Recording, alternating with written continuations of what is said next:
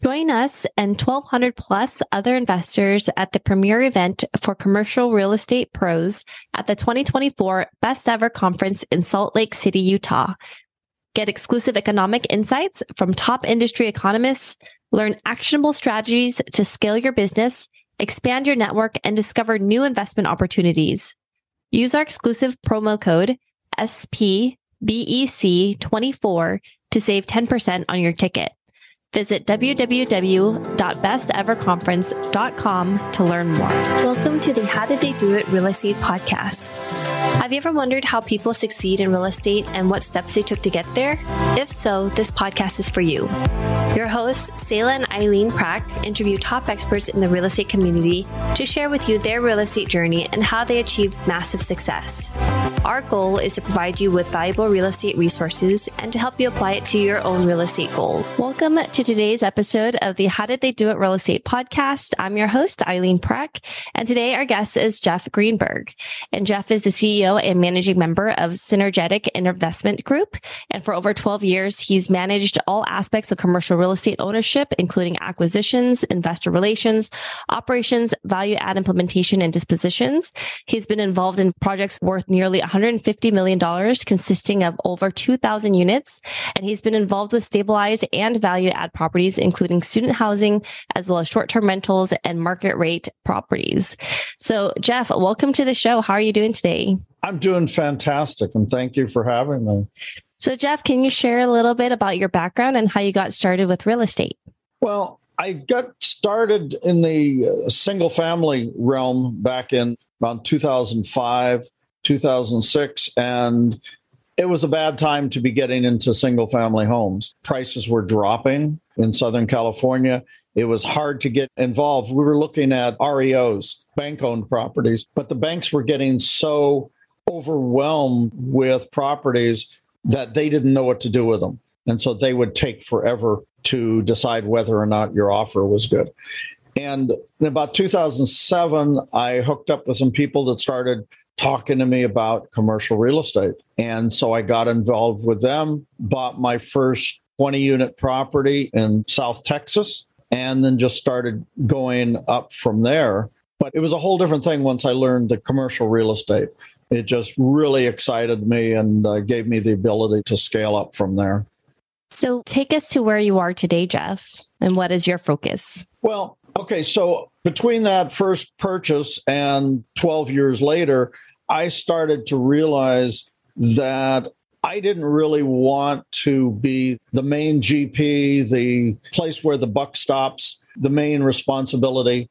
I had wanted to move out of that position for a while, but my last acquisition, which was a 225-unit property in Texas, I had brought on a person that was going to be my asset manager. And I realized that she was so much better at it than I was. And I enjoyed that part of it, just working with her and having her come back and bring the team reports, and decided I really didn't want to be involved in that end of it, and started moving towards raising equity, which I was the main equity raiser in all of my deals anyway. Some of my team had brought in some money, but most of it was from me. And I enjoyed that part. So I said, okay, I'm going to head that direction, and I just need to find good quality people like her to work with. And so now she's done her own deals. I've raised money for two of her deals in Texas, actually in Houston.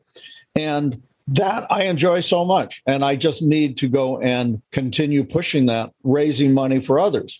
Now, I do have two funds that I'm very excited about. And so I raise through my different funds, and we do different asset types, different asset classes, and we're looking to expand that. So that's kind of where I am right now, always looking for good quality deal sponsors and looking for investors that want to join us on this path. So you've been in the business for quite some time, Jeff. And so I'd love to get some of your insight about the difference of the environment of where you started out with in the beginning with raising capital and raising private equity versus where we are today in today's market. And how does that environment change? What does the sentiment look like in today's market now? Well, when I started out, it was a similar environment. And I just didn't realize at the time that it was a buyer's market. There was great opportunities, but we had higher expectations, I guess. If I would have bought a lot more at that period of time in like 2009, 2010, that was where wealth was being built. We're back there now where there are opportunities. There are going to be opportunities that I'm very excited about.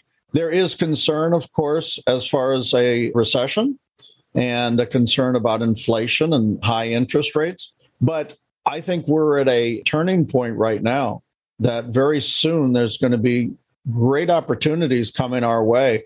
And people that can go and dig the ones out now that are available are going to be able to get some great opportunities.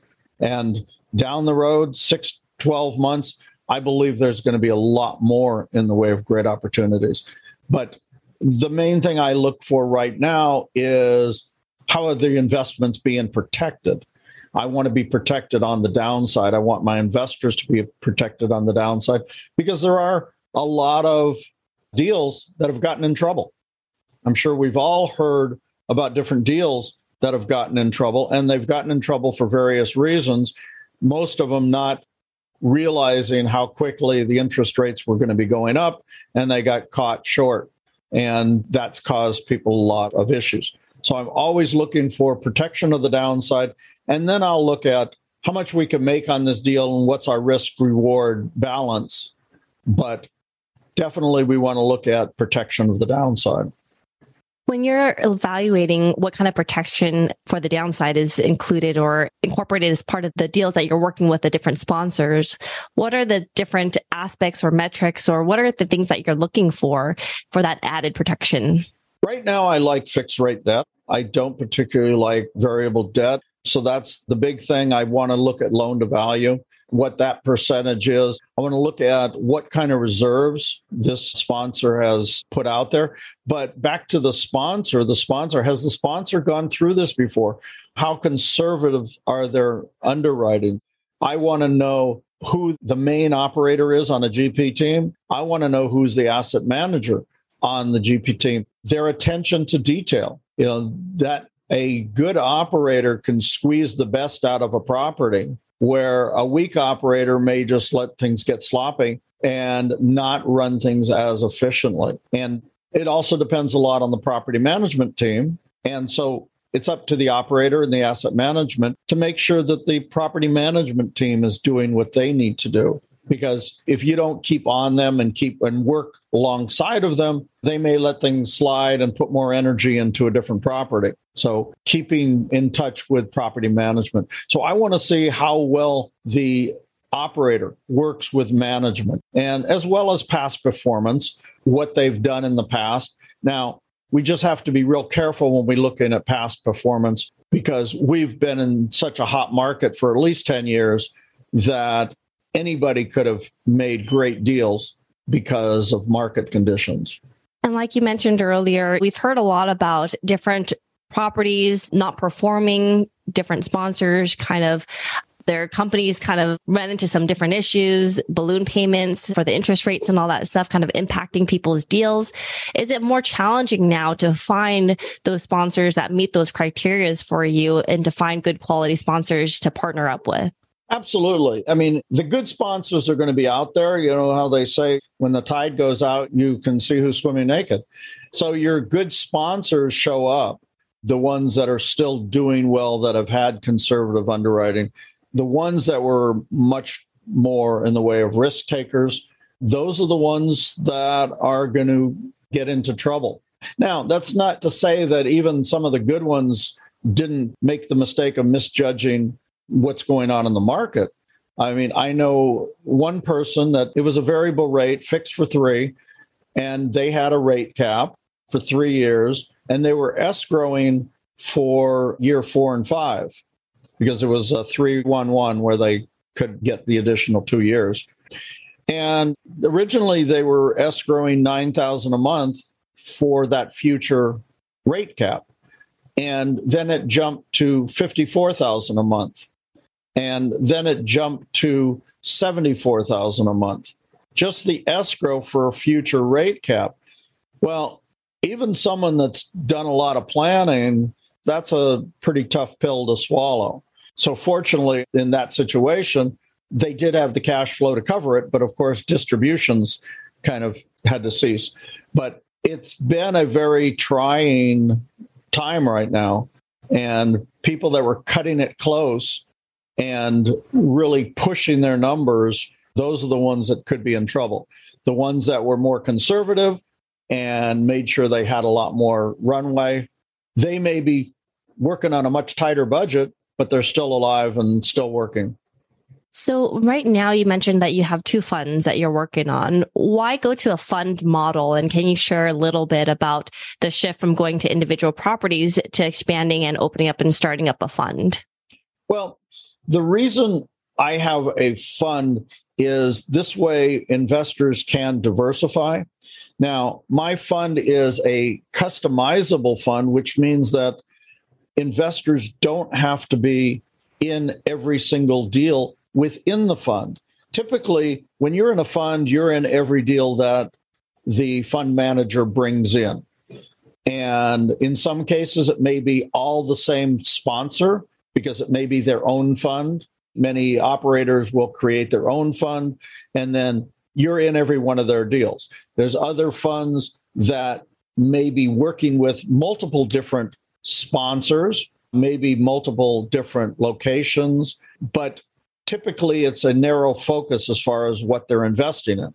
They're investing in multifamily in the certain region, certain class. My fund is different in that it's diversified in not only classes of multifamily, but as you read in the intro, I can bring in short-term rental, I could bring in development, I could bring in self-storage, mobile home parks, RV parks.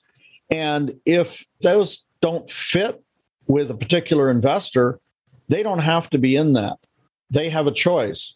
And so by doing it this way, I could bring all these different opportunities to my investors where they can rely on me to bring these different deals to them.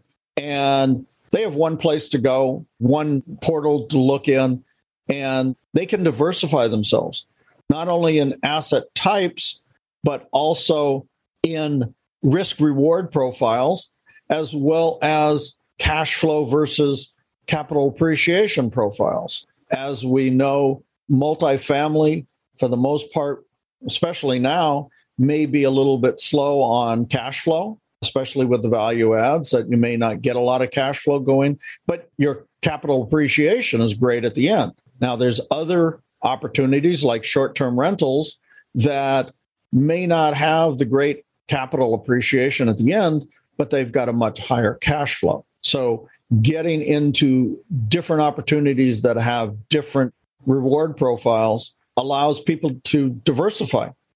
And they could pick and choose which ones they want to be in and diversify themselves. So when I found out about this opportunity to do it this way, I was very excited because that way I don't have to be narrowly focused on just multifamily or self-storage or mobile home parks. I could bring all of those into my fund and individuals can decide for themselves if they want to be in that deal. We love hosting this show. When we started this podcast, we were doing all the editing and post-production ourselves. Now, we are very excited to have this particular company as a partner of the show to do all the post-production for us because it gives us the freedom to focus on the 2 things we care about: serving you, our listener, at a higher level and growing our own multifamily business. If you are like Selah and me, then you want to add value to others while scaling your business. A podcast is the best way to do both, and we invite you to contact Adam Adams. He can help you launch your podcast, market your show for more listeners, and take all the post-production off your plate so you can focus on your business instead of in it. Listeners of this show can get a free consultation with Adam. To schedule your free consultation, find the link in the show notes. So how does it work if, let's say, an investor had initially put in, let's just say $100,000 into the fund, and then additional properties are coming in and being added after the initial investment? How does that work in terms of wanting to diversify? Do you need to add more investment or need to invest more capital into there to be able to diversify into these different opportunities as they come around? Or are you diversifying with the existing investment that's already in the fund? Okay, if that 100,000 came in and they said, okay, I want to commit this 100,000 to that particular deal, one particular deal, that's already committed. Now, maybe they invested 50 of that in a particular deal and they just had the other 50 sit there. And if that 50 is available, then that can go into the next deal. Otherwise, they would have to bring in additional capital into it. They make the decisions where their funds are allocated out. Got it. Okay. So you can have allocated capital within the fund and capital that's sitting waiting on the sidelines for new opportunities that come around, and you can choose which ones you want to participate in. Yes. And also with the distributions, 90% of the, probably higher than 90% of the investors, when the distributions come in, they let the distributions sit into their account. So now their money is sitting in the account. When it accumulates to a size that it's investable, then they could go and allocate it to other deals coming in. This gives us the flexibility of bringing in small deals. Typically, we're raising a couple $1 million to invest in a deal. Well, if somebody needed a hard money loan for $100,000 and I had 10 people that had $10,000 in their accounts, we could go and invest in that hard money loan, and people invest their $10,000 each, or 20 people with $5,000, whatever. They could allocate those small chunks of money into smaller deals. So, Jeff, because your fund is so diversified, you're dealing with a lot of different multiple types of asset classes. Is there one or two that in particular in today's market that you're focusing more on now that maybe have changed in the past? Well, I mean, my base is always going to be multifamily, but I do want to be diversified out. I do like self-storage. I like mobile home parks. I'm in the middle right now of looking at someone that's very active in the assisted living. I think assisted living is something of the future that's mostly a cash flow play, but I can't narrow it down to any one of those, but there's quite a few others. I'm also talking to some development. There's a gentleman I'm talking to that is doing distressed mobile home parks, and that's his thing is with short-term turnovers of distressed mobile home parks. So I'm looking at a lot of different ones that I think are very, very hot at this point. There's a lot of opportunities out there. In terms of the development side of things, how do you evaluate whether or not the rewards that you're looking into outweighs the risks of getting into a development opportunity? Yeah, that one's a very challenging one because I have not done development. So it's finding a good quality operator and really spending time evaluating them and their product and what stage it's in. I was talking to somebody yesterday that they have development where the land is right in the shovel-ready state, which takes a lot of the risks as far as getting all the permits and everything. They're all ready to go on it. And so that's limiting a lot of the risk on that one. Obviously, another risk is interest rates and cost of labor, cost of materials. There's other aspects of development. And until I'm comfortable getting into that with either this particular operator or others, I'm not getting into it. I'm very, very slow about taking on new operators that I want to work with, but I am looking at several different aspects of it. So what's your next focus here, Jeff?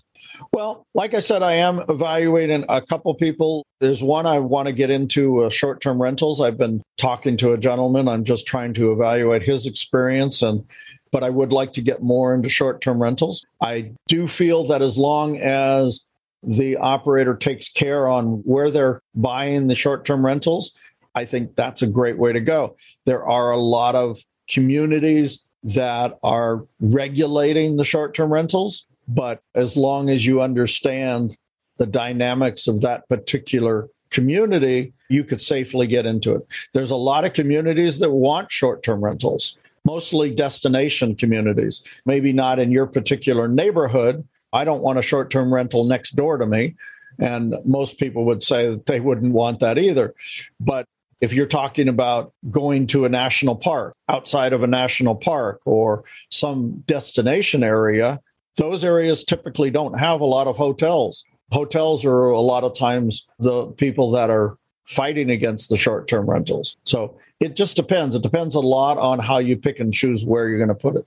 So I do like that, as well as the assisted living. I really would like to get in with a good operator on assisted living. And so, Jeff, how's real estate investing impacted your life? My time. I love it. I have time to do what I want to do. It's on my schedule. I work the hours I want to work. I get to spend time with my kids and my grandkids. And I just got back a few minutes ago from a 30-mile bike ride. And I've got a few meetings, and I'm going to take my dogs out. And I've got my time freedom. I have no pressure as far as bringing new opportunities in. Of course, I have my investors that are ready and waiting to jump into deals, but I get to work at my pace. I am living the best life, enjoying myself, and enjoying this business. So it's the time freedom is the thing, as well as being able to help out my kids when we're doing things. When someone thinks, oh, that's too expensive to go up skiing or something, here, okay, throw a few dollars around so we could all do it and not worry about how much it's going to cost. So that is a good feeling. And what is the one thing that you know now about real estate that you wish you knew when you first started? I knew nothing. When I first started, the only thing I knew about real estate was you go and you buy a single family home and you rent it out. Isn't that how real estate's run? I had no clue on who owned all these apartment buildings and who owned these offices and who owned all these things. I didn't realize how many different paths you can take within real estate and be successful. So, yeah, somebody coming in needs to look at all different aspects and all different roles that you can play and find out what calls you. It took me 12 years to realize that I didn't want to be the operator, that I prefer working with people. If you would have told me that 12 years ago, I would have told you you're nuts. Talking to people on the phone, calling people, helping people through things. I didn't realize that until later, that I call my investors my friends. I enjoy working with them. And if I have to spend an hour with them, helping them get through some details or something, that's fine. I'm fine with that. I would much rather do that and then go to the meetings and listen to somebody else talk about budget variances and repairs that we had to do. Let somebody else deal with those aspects of it. And what is the one thing that sets the successful people apart in real estate investing? Determination, not giving up, pushing beyond your comfort zone. I'm always telling my grandkids, you don't grow inside of your comfort zone. I dropped my teenage granddaughter over somebody's house yesterday. She's calling her friend on the phone. She wanted her friend to come out of the door. She says, I don't want to go to the door and knock on the door. That's embarrassing. I said, get. You don't grow in your comfort zone. Get up there, knock on the door. It's your friend's house. Go. It's just being shy doesn't get you anywhere. And I can tell you that from experience. I have been an introvert all my life.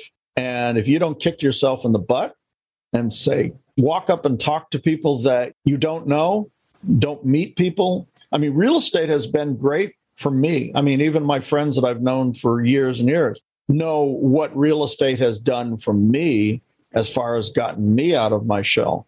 I mean, I've been on stage in front of thousands of people. And initially, I was scared to death to stand in front of 20 people at a meetup. So it's helped me get out of my shell. And people look at me and says, you're not an introvert. Yeah, well, I hide it. So Jeff, real estate's been good for that. Jeff, where can our listeners find out more about you and what you're doing in this space? You can get a hold of me on my website at synergetic.ig.com. And you can also reach out to me. I have a little giveaway for your audience. Questions to ask, deal sponsor if you're coming in as a passive investor, or if you want to be an active investor, things that you should know about your operations that investors may ask you. So it's a good book for either way. And you could get that at sigcre.ig. bonavestcapital.com/sponsor. And I'd be glad to give that away. And then also Jeff@synergetic.ig.com.